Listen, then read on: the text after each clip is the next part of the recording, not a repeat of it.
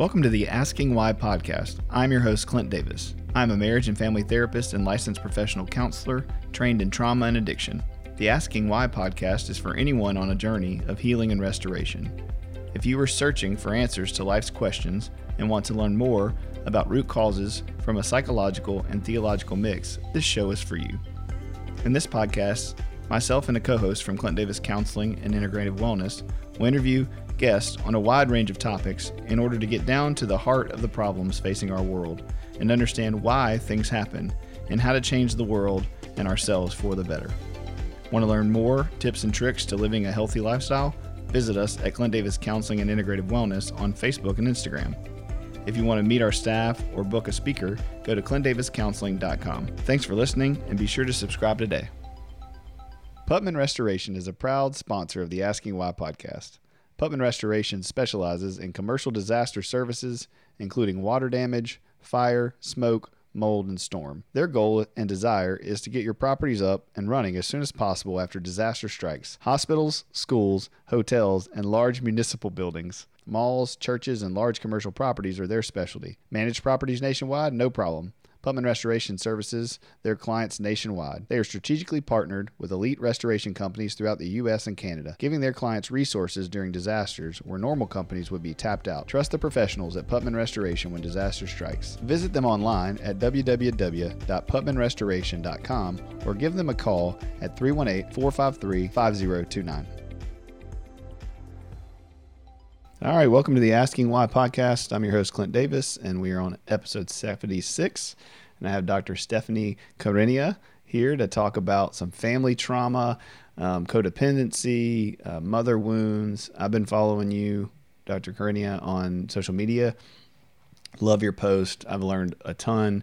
You know, you do such a great job of making complex, topics and subjects, really concise and able for the average person to kind of read it and take it in.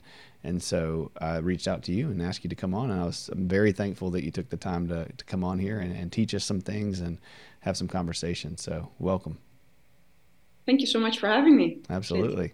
So tell me kind of who you are, what's your background, what's your degree in? Let us know that stuff. So I'm based in the Netherlands and I'm a clinical psychologist. I have been practicing for a couple of years now, and I started off working in addiction. And I remember working in a clinic, and I was just seeing the wounds that these clients of mine had. And then I was reading into family dynamics, and I realized, wow, what many of those people have experienced. For instance, the black sheep of the family dynamics, or even the golden child, and how this has impacted them. Mm-hmm. And how they got stuck as a result. So I got really motivated to get into that and to help them out of it. And I often heard that I was able to explain it really well. That was helpful. So I decided to spread the message on a larger scale. So then I started posting on Instagram, and now I'm here with you. Yeah, that's awesome.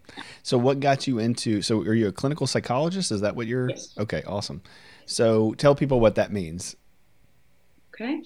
As a clinical psychologist, you know about general mental health care, the diagnosis of people, and that's my specialty, trauma and personality, what drives people to behave the way they behave, so we can understand what the problem might be, how they're stuck, and how to get them unstuck. Yeah, that's awesome. And so what led you, are you from the Netherlands originally? Tell me your story. What led you into clinical psychology? I was always just really fascinated about human behavior. At some point, I thought about studying psychology, and then I didn't. I started to study law, but I hated it. After half a year, I stopped, and then I decided to study psychology because I was fascinated about the human behavior. Why do we behave the way we behave? So it was a very good step. That's funny. And of course, sorry? Oh, what about law kind of made you bail on that? There was not much about the unconscious motives of people, which I was interested in. Yeah, I mean that, that's so beautiful because, we do a lot of personal injury work. I don't know if you ever do anything where you have to go to court or deal with any kind of court cases, but it is such a direct conflict with what we do. Everything is black and white. Everything is, Yes. and even I think the thing that frustrates me, and I've have several friends who are lawyers, and we'll talk about the same thing, that, what you learn in law school or what you learn in grad school is not how you actually apply it. And so it's like, you think it's going to be black and white, but it's really subjected to the judge and the other lawyer and the jury. And so, I'm with you. I have a hard time when I have to go to trial, like, cause I'm always in the gray, we work in the gray, and they want to try to put it in a box, and it's very complicated. True. On the other hand, though, what is interesting is normally when we are able to, mentalize properly, think properly, analyze situations, in our daily lives, we need to be in touch with reality as much as possible, because our suffering is caused by lack of not living in the truth. Yeah. So, and some people tend to think black and white. Well, actually, it's so important to be able to get all the evidence, around you, to be able to make the right conclusions based on truth. Yeah, no, you're 100% right. I think it's interesting working in the therapy field is, getting people to, use that right and that left brain and the prefrontal and the brainstem and get to the truth through relationship and through feeling safe and from, down regulating and all those kind of things. And I think the struggle with the law is you're kind of your butt's on the line to get in trouble or to lose a lawsuit or to get money, and so it's everybody's in fight or flight, and so it's really hard to get to the truth when you've got everybody so dysregulated. Yep. So I could see that being really hard for us, wanting to connect with people and down-regulate people, to be in a job where we're constantly in a state of, panic. Okay, well, that's awesome. So you specialize in family trauma and stuff, and I'm going to, like we talked about before we got on here, I'm going to go over some of that. So why is family trauma specifically kind of so important to you, and how do you work with clients around that? Yeah, great question. So why is childhood so important, right? Why do people focus so much on it? So in our childhood, I wish people did.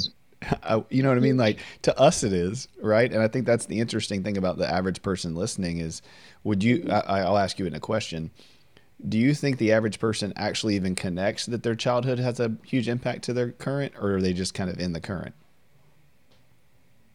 I think many people know theoretically that the childhood has a large impact, but many people believe that there was nothing wrong with their childhood because they weren't beaten, or even worse, I've heard people that were beaten but still believe that they had a generally good childhood. Yeah, they weren't beaten as bad as someone else, right?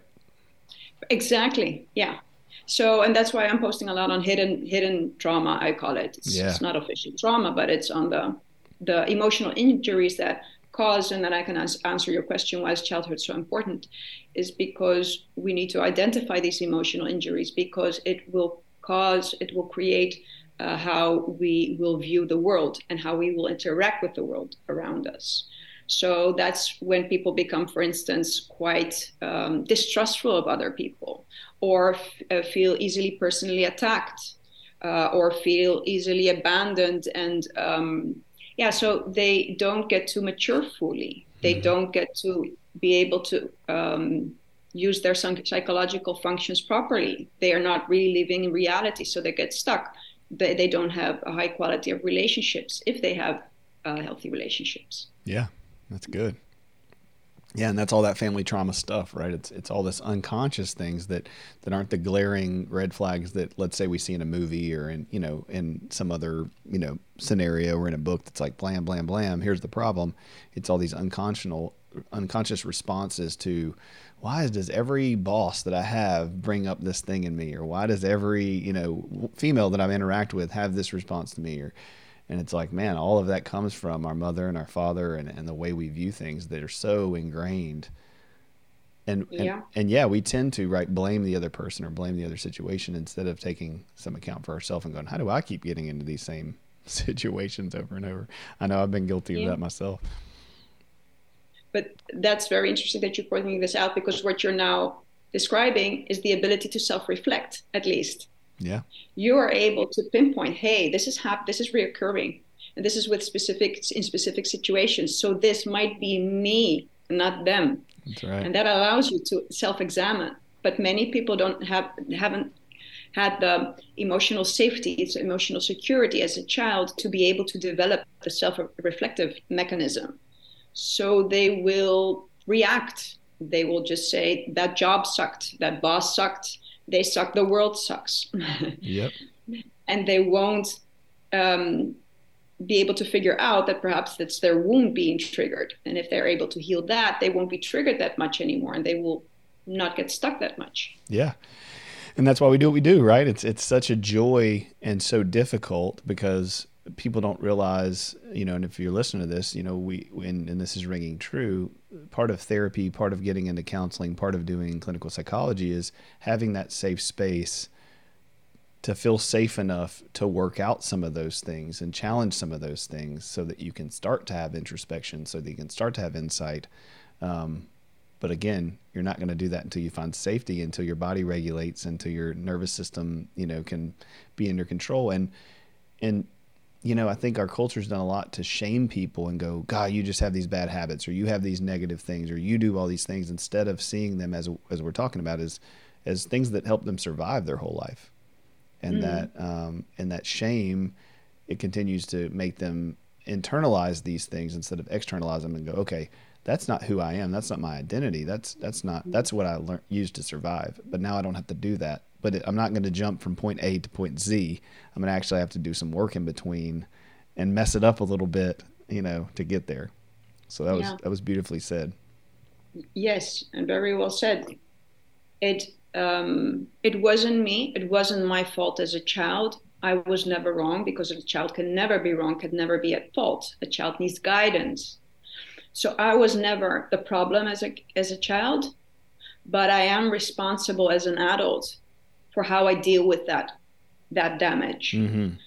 So I am responsible as an adult to mature and to be aware of the effect that my behavior has on others. That's good. Yeah, I always say we have to allow people to sit in the victim seat for a time so they can recognize that they were a victim. And then we have to help them move out of the victim seat so they stop creating more victims in their life. And I think that's beautiful. We want people to skip the step. We want to be able to say, wait, hold on, you don't understand. So-and-so hurt me. My dad treated me this way, and that's why I do this. Please justify that, excuse that away. Please understand that's not me. But if someone else is doing something, it's like, oh no, you should be in self-control. You should know better. You shouldn't let your past affect you. It's way easier to put that on somebody else than it is to do for ourselves. So. Yeah. And especially that part, the being in the victim seat, there is no point of acknowledging what was done to you as a child when you don't take the next step. And that is to mourn the loss, to mourn the loss of the unconditional acceptance of being cared for. That's because only pointing the finger, at least, okay, you're not pointing the finger to yourself. That is good. But then you need to go through the grieving process. And only when you're able to fully do that, then you have a space to be able to mature, to start taking personal responsibility. That's so good.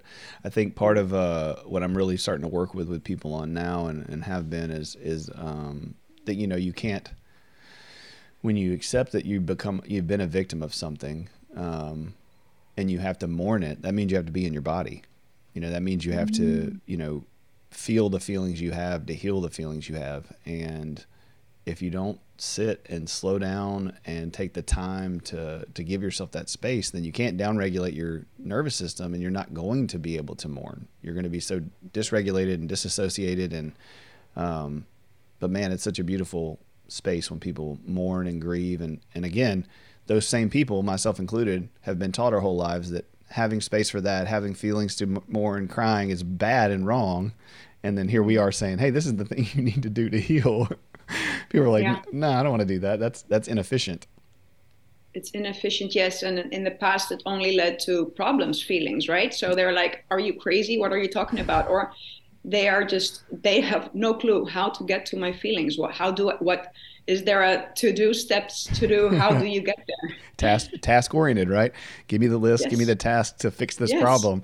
And it's like, oh man, that's the opposite of what you're going to have to do. And people, I mean, myself included, I've been in therapy for 20 something years. It's like, oh, give me the list, give me the check mark, give me the thing to do. And, I can be proud of myself, but you want me to sit in this? You want me to feel my feelings? Like, oh, that's the opposite of what I quote unquote want to do. And then you do it and you're like, oh, that's the thing I needed. I needed to just sit and cry in that. I needed to just mourn that. I needed to feel that. It's crazy. Yeah. And when I was working at the addiction center, I saw these groups, the group therapy, and I saw how, for the first time in their lives, they were able to access their emotions and the vulnerability, shame kills us and shame dies on exposure. That's so right. When they were able to really go to the shameful aspects, they were avoiding eye contact when saying it. And at some point they were able to, and they were able to go to feel their emotions. And then they were able to also witness how people accepted them the way they were. Then you have an emotional change from the inside, and the shame dies. Yeah. So when you're in a safe community or in a safe environment or with a therapist or with a good friend, perhaps they can help you to get to these emotions, because that's necessary in order to process. Yeah, that's great. Yeah, for me, Scripture says, confess our sins to one another, and then you'll be healed.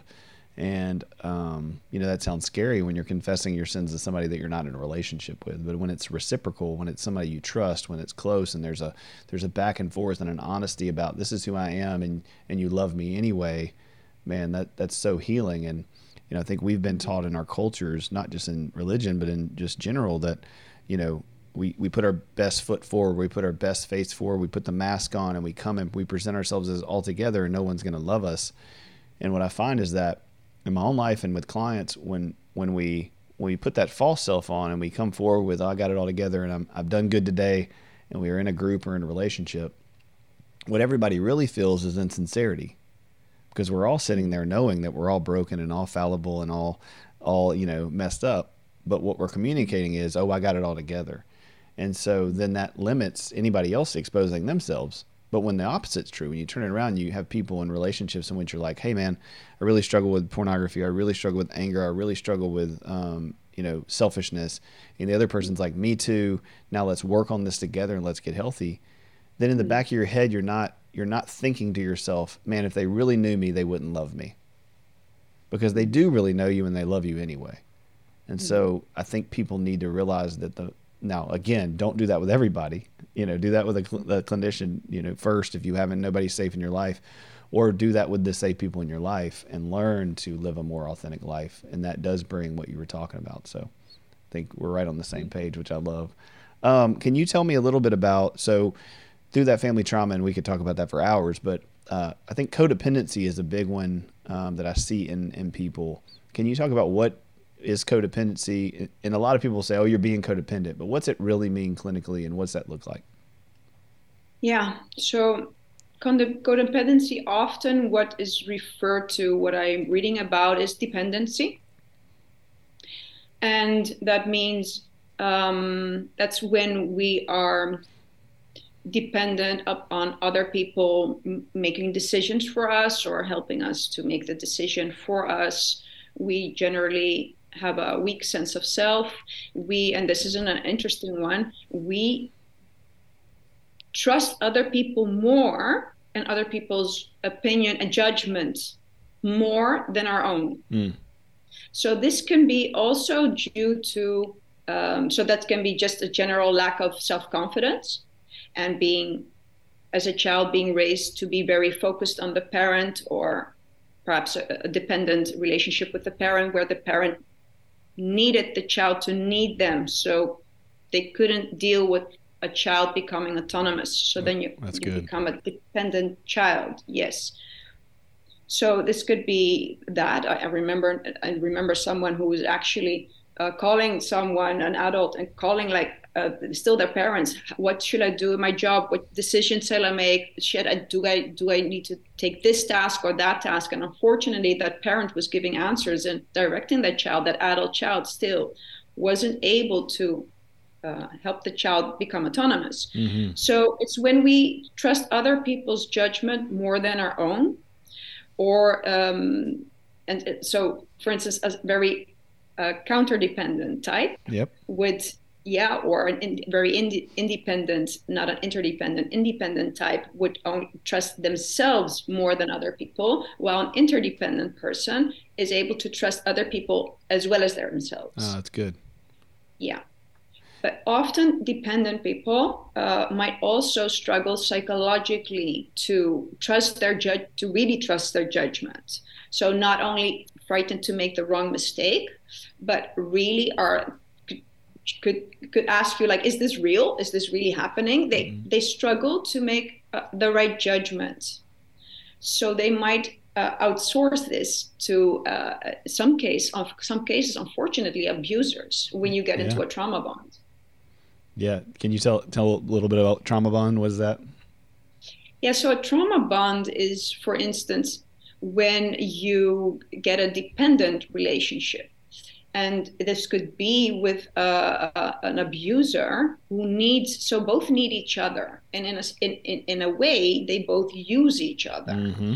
So I posted on that once, the trauma bonding is that the one person, the dependent person, needs the other person to manage them psychologically, to help them with their judgment and everything.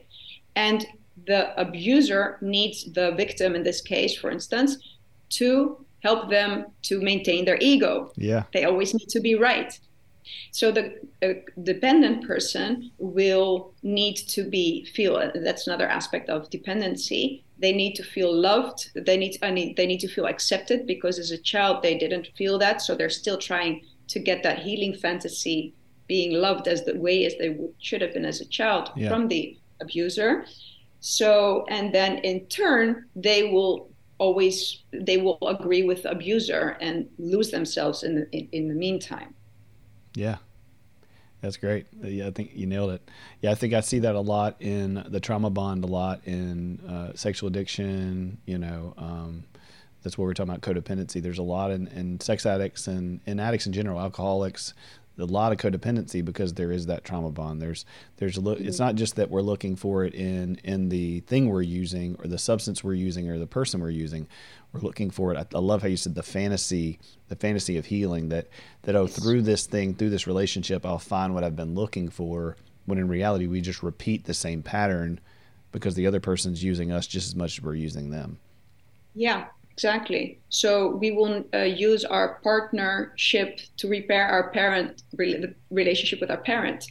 So if you do that, and it's not necessarily unhealthy, but make sure to do that with someone who has the ability to help you heal, and not someone who doesn't have the inner safety to be able to love you instead of control you. That's so good. That's such a great point, because somebody. I'll use it from a theological standpoint just because it's helpful to my listeners anyway. Maybe it'll make sense to you, but God said that He made Adam and Eve in Genesis, and it's before quote unquote sin enters into the world. So it's chapter 2. There's no brokenness. There's just like this shalom, this peace and harmony. And He makes Adam, and He says Adam's supposed to name the animals, and he's naming all the animals, and he looks around and God says, oh, this isn't it. Like, this isn't enough. You need a helper. You need a helpmate, a person to be in relationship with you. And then sin enters in the world later. And so, it's cool that I think we're designed to need other people, and that's not always codependent, that it's important to be dependent. We need our parents. We need them to take care of us. We need Maslow's hierarchy of needs met. But there becomes a point in relationships where it crosses the line from dependent to codependent, and we're both depending on each other. And now my worth and value is tied into what you think about me, what your needs and wants are.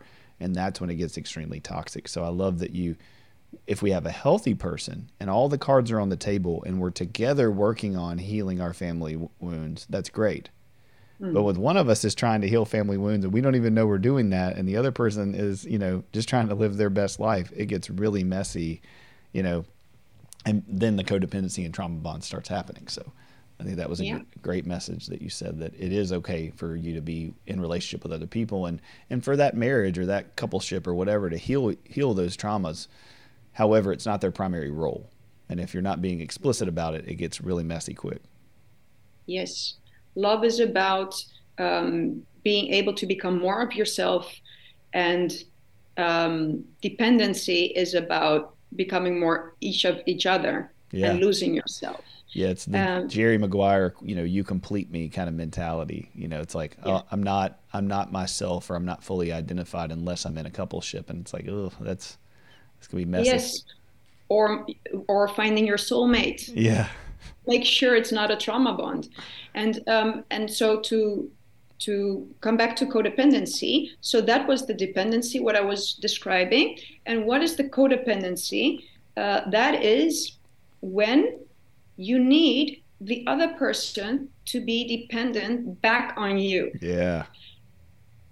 Yes. So a profile would look like, and especially with children of addicts, for instance, or of narcissistic parents who were forced basically to be focused on their parents' needs, and had to self-sacrifice. So the message they received as a child, because they were parentified. Parentified means that they had to take on the role of a parent to take care of them, sometimes literally, or cooking dinner, etc., or emotionally to be there for them.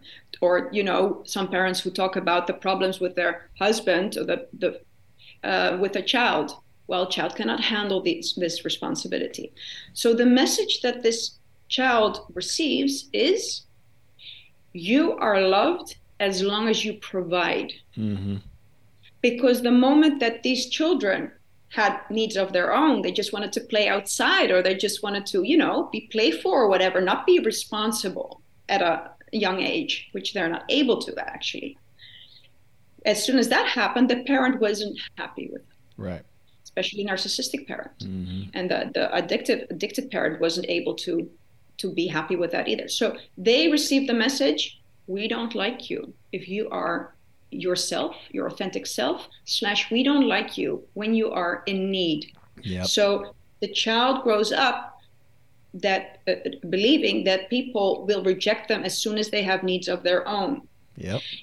And at the same time, they have learned, I will love you when you self-sacrifice for me. So they become dependent on the other person's validation, and they will make sure that unconsciously often, they will make sure that the other person will remain dependent on them. So they might choose a addict, for instance, or someone who doesn't take care, is not in control of their life, mm-hmm. and they will enable that person.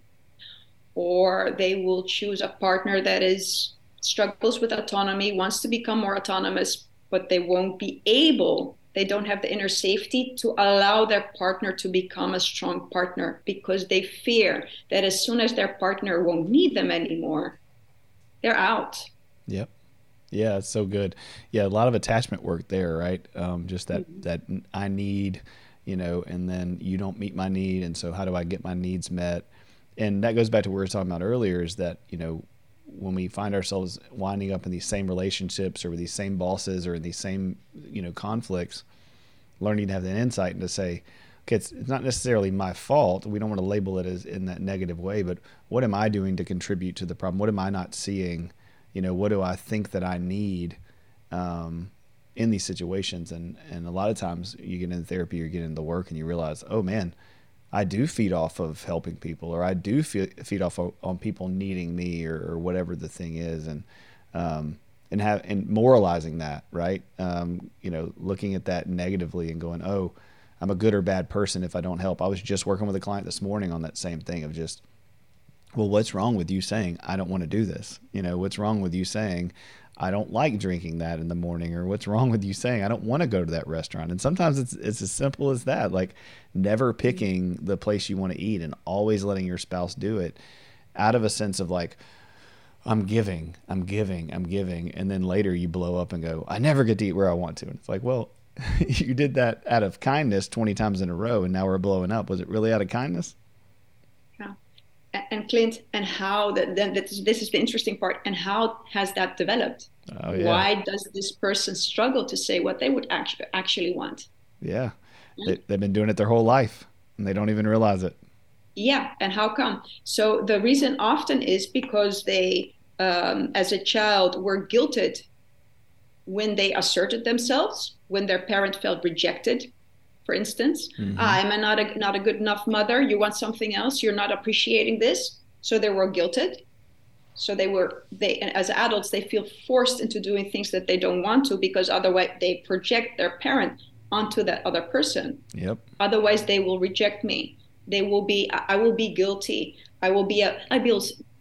Often they have developed a self-image of that they're selfish because that was what their emotionally mature parent communicated to them.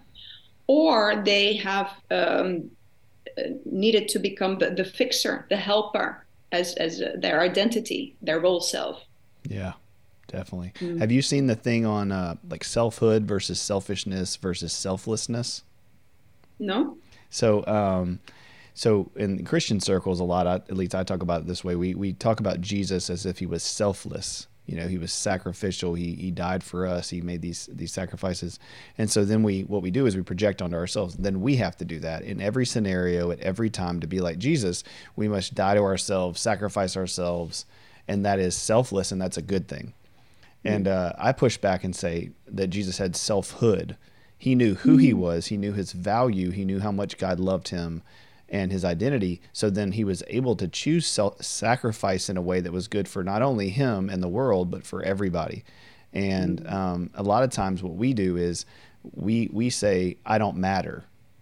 And that's selflessness. And really a healthy person goes, no, I do matter. And it says Jesus gave up his life. No one took it. And a lot of times I think we, in unhealthy ways, we say, oh, I'm being selfless, but we're getting our lives taken. You know, people are saying, I want this. And we go, oh, well, then I automatically have to give it to you because you want it. I don't really want to, but I'm going to out of sacrifice. And it's like, well, Jesus died because he wanted to, not because he was forced to. And so that's selfhood. And then you have selfless, selfhood, and what was the other one? Selflessness. Oh, selfishness, right? It's all about me. It's all what I want. And we have that movement now of like, you do you. And we have these podcasters and posters who's like, you do what's best for you. You don't worry about anybody else. It doesn't matter how they feel. You know, you've been traumatized your whole life. So you just focus on you. And it's like, well, that's not healthy either. It's this middle ground of where I matter and you matter. Now let's have this negotiation and relationship on how we're going to get our needs met. Does that make sense?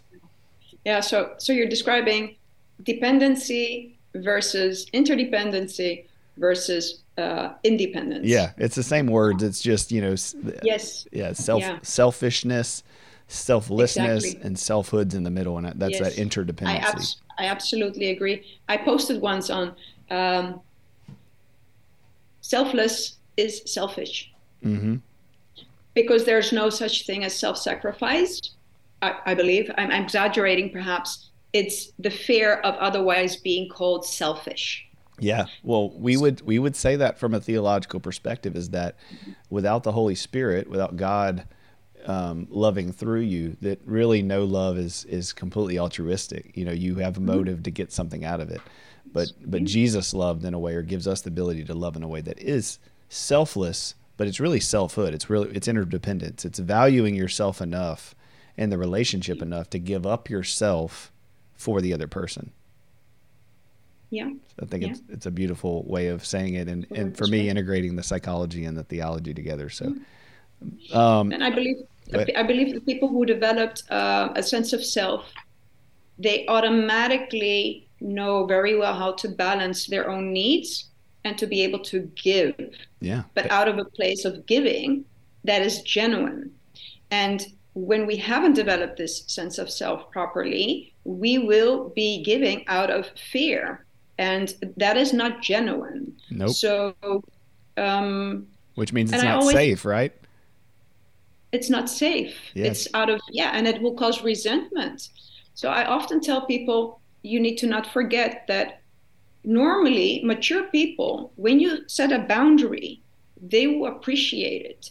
And normally, when you will say yes when you feel no towards a mature person, they won't feel comfortable when you are overstepping your boundaries. Right. An immature person, however, will struggle to understand that you are overstepping your boundaries. So they won't care about that. They need you to overstep your boundaries for them to not feel abandoned or insulted. Yeah. So that's so the good. difference. I mean, it's terrible, but it's good. You're right. Like Yes. with my friends, if let's say we had dinner, right? And I call my friend Tyler and we're supposed to have dinner. This happened a couple weeks ago. And my wife's like, I just can't do it. We're going to see y'all tomorrow, but I know I committed to it, but my mental health, I need a break, whatever. We need friends that'll be like, absolutely. Our relationship isn't based on this one moment or this one night. It's based on, years and months of reciprocation and love. And so you do what's best for you in this moment. That's not selfish. That's not saying I don't care about you. And we need those people in our lives who go, hey, I'm setting this boundary or I'm setting this expectation, and yeah, do what's good for you, Now, if that becomes a pattern where the person only ever cancels and only ever doesn't show up, then there needs to be a different conversation, because that's not actually taking us all into consideration. But you're right. A healthy person's response will be, I totally understand. You can't come for Christmas this year. That's not what's best for you and your kids. Well, I love you anyway. And we're still family, and we'll figure out a way to connect and do something different. I'm disappointed. Maybe I don't like it. And maybe I do wish that you could do that. But I trust you, and I know that, you're going to do what's best for all of us. And I can only enjoy our company as long as you are genuinely feeling and ready for it. Yeah, I don't want you to show up at my house only doing it because I'm going to be frustrated or resentful if you don't. And I know you see this as much as I do coming into the Christmas holidays. That's most of how everybody interacts. I don't want to do this. I didn't want to go, but I did anyway. And then it was a dumpster fire and nobody got anything out of it. And now we're all just frustrated and wondering why the holidays were stressful. And now I'm going back to work on January and I'm like, ugh. Mm-hmm. I know we got a few minutes. So can you tell me about mother wounds specifically? So, and I'm going to go ahead and preface this because y'all know I love prefaces. There are plenty of father wounds out there, right? And we can talk about that. I want to have you back because I'm loving our conversation and I want more time with you if you'll do it at some point. But there's father wounds that are out there, and there's a lot of research, and obviously a lot of our culture in the last couple of years is pointing to unhealthy men, the Me Too movement, lots of abuses that have happened. And so I'm prefacing, there's a lot of stuff that unhealthy fathers have done, and we can do podcasts on that. I feel like there's a lot of focus on unhealthy men and how they've hurt the culture and patriarchy and all that kind of stuff. And it's all important, and we should talk about it, and we will. But can you talk about mother wounds, especially, and what you see in that world and that, how that's affecting people? Yeah. So the mother wound, the way I see the mother wound, perhaps officially it means something else, but what I'm emphasizing with the mother wound is when a mom has a child, but still has her own abandonment wound, for instance, or a mother wound. And so this mother doesn't feel unconditionally accepted. She doesn't feel worthy, or she feels that no one takes care of her, is afraid that she already feels that people will abandon her. So now she has a child and carries this wound she is not aware of. Unconsciously, these moms believe that their child owes them. They always need to be there for them, or they become the extension of the mom. Mm-hmm.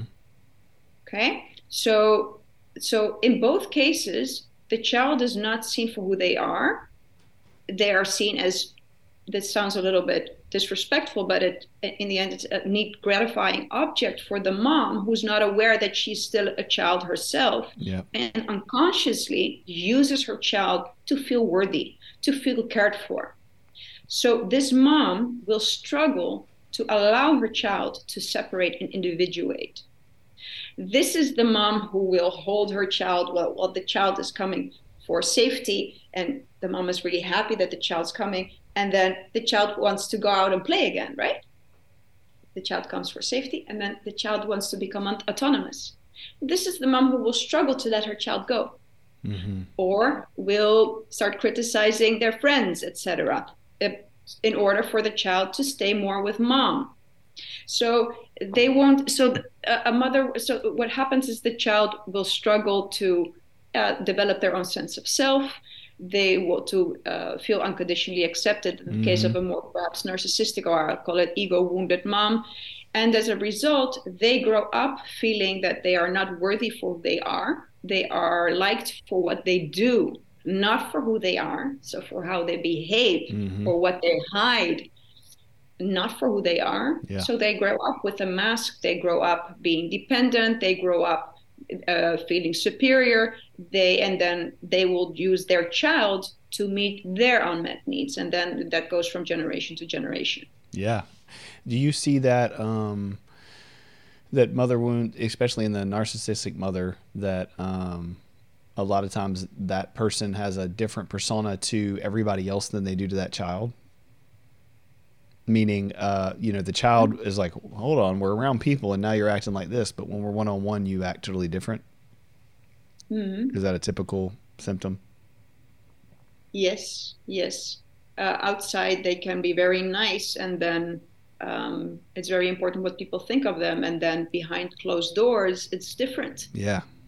Yes, especially with the covert narcissistic mom, that's very, very tricky. Yeah. Because that's the innocent type who will, start crying instead, crying, guilting you, shaming you for how dare you have needs and you're not praising me and you're not grateful. So yeah, and then they switch to, well, I guess I'm just the worst mother in the world, or I guess I'm just the worst father in the world.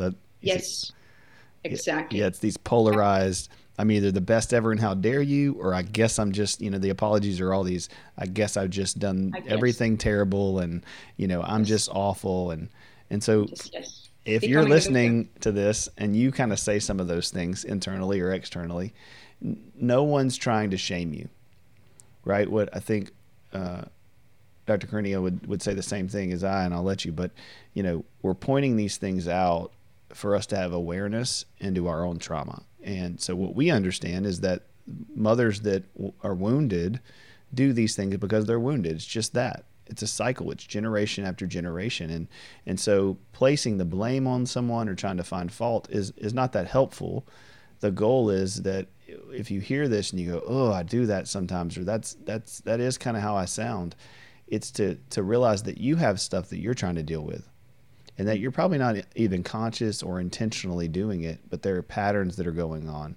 And if you've heard a child come to you and say, hey, Mom, every time I try to share my feelings, you reject me, or you justify or you minimize my feelings, know that that's a coping skill for you. That's a coping mechanism for you in your pain. And so you might need to go and talk to someone about, the feelings of, why is it that when my daughter or my son is vulnerable that it makes me so upset? And what's that bringing up for me? And I think, is that what you see a lot of? Yeah. Thank you for highlighting this. I think this is so important.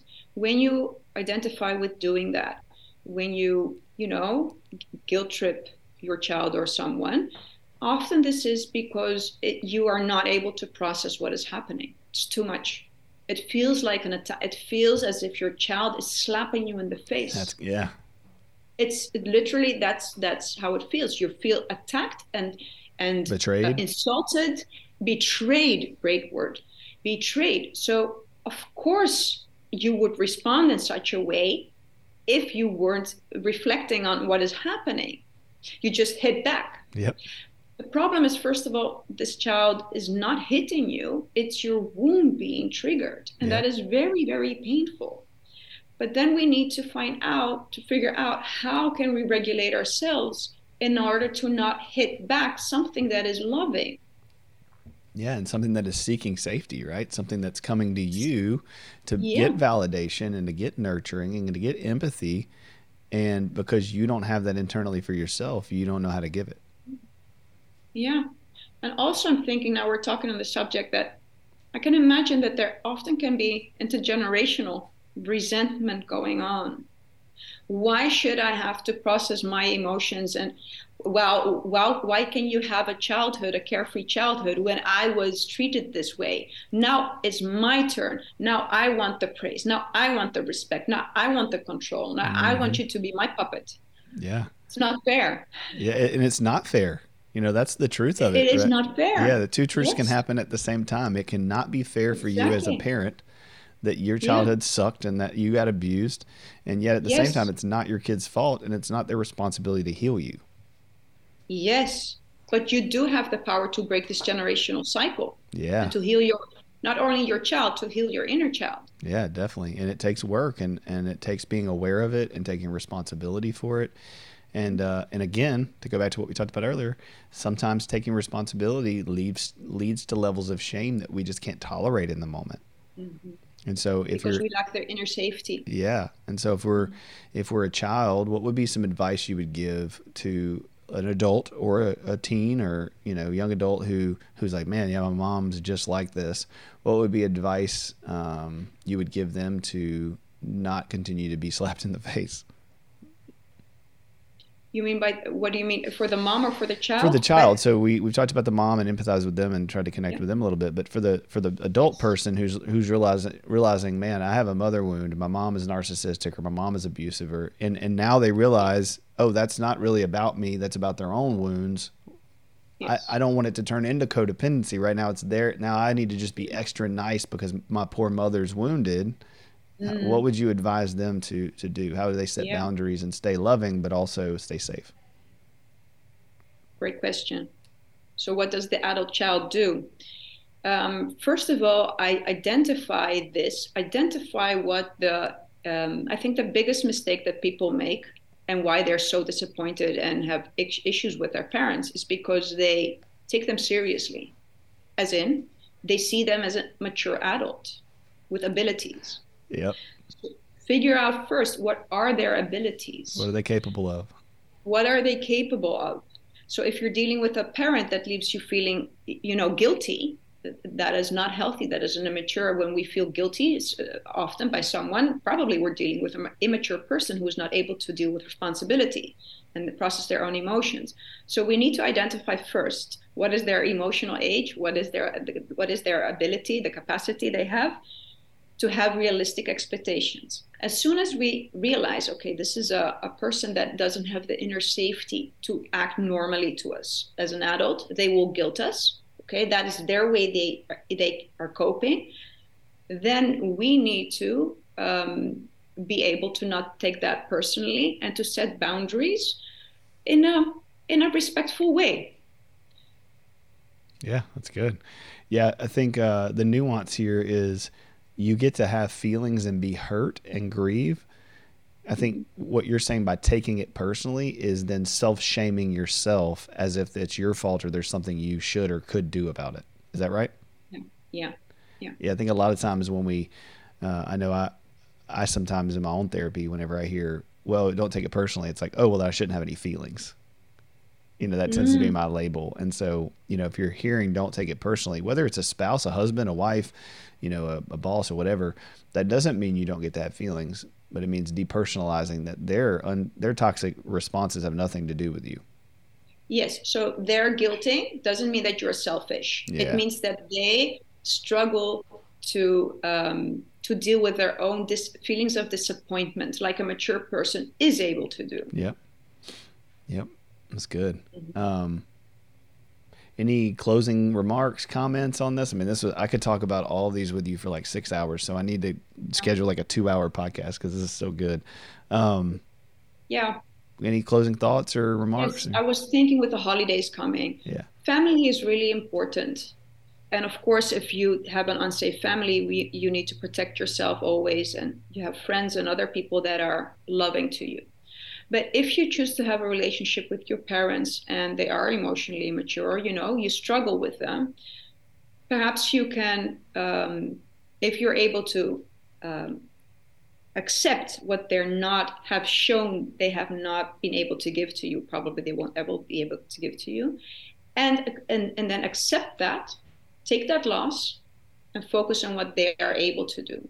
And perhaps you will have a more superficial relationship, but it can be a relationship based on the maturity level they have, and then you can still enjoy each other. Yeah, that's super good. Yeah, I think that comes with your own maturity and your own self-actualization, and if you have people in your life that know you, know your heart, know your intentions, and are a good emotional support, then you're not so reliant on your parents' affirmations, your parents pleasing, you're making your parents proud. It can be disappointing still, right? It's going to bring up feelings of, oh man, it's not supposed to be this way. I wish that it could be different. But the less outside support you have, the more you need that. And the more outside support you have, the less you need it. And I think, like you said, you can enjoy the relationship for what it is, and respect them, and they can respect you, and yet, not be disappointed because you're always kind of raising your expectations, or again, I would say in our social media world, measuring it against other people, right? Looking at everybody else's photos and going, oh man, I wish I had a family gathering like that, when you don't know that, that's a blip in the week that they had and their intimacy and all that stuff. So what is it? Comparison is the thief of joy, right? It's, just figure out what you got going on and what's true in your life, and measuring it against other people, whether it's trauma or whether it's their family, doesn't help very much. Well, look, I'm so thankful for your time. I really would love to have you back on and cover some other things that you cover really well. Thanks for listening, guys. What's your Instagram handle? Remind me again. Yes. Psychologist Stephanie, you can find me. Yeah, I'll put it in the section in the YouTube and then on iTunes and stuff. But y'all look her stuff up. Yeah, well. Facebook. She has great videos, great content. Follow her if you want some more information. God bless you and have a good day.